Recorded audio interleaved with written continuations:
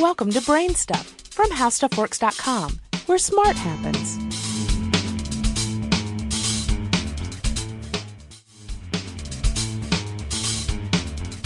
Hi, I'm Marshall Brain with today's question.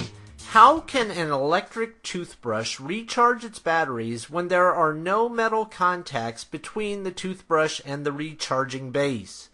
If you own an electric toothbrush, there's a good chance that it has a completely sealed toothbrush unit. The toothbrush rests on the charger without any metal contacts to connect the toothbrush to the base.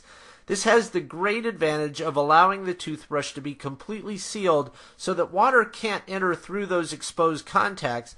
It also avoids any problems with water getting into the contacts and shorting out the charger.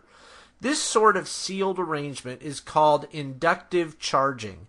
Essentially, the toothbrush and the base form a two-part transformer, with the base having one part of the transformer and the toothbrush having the other.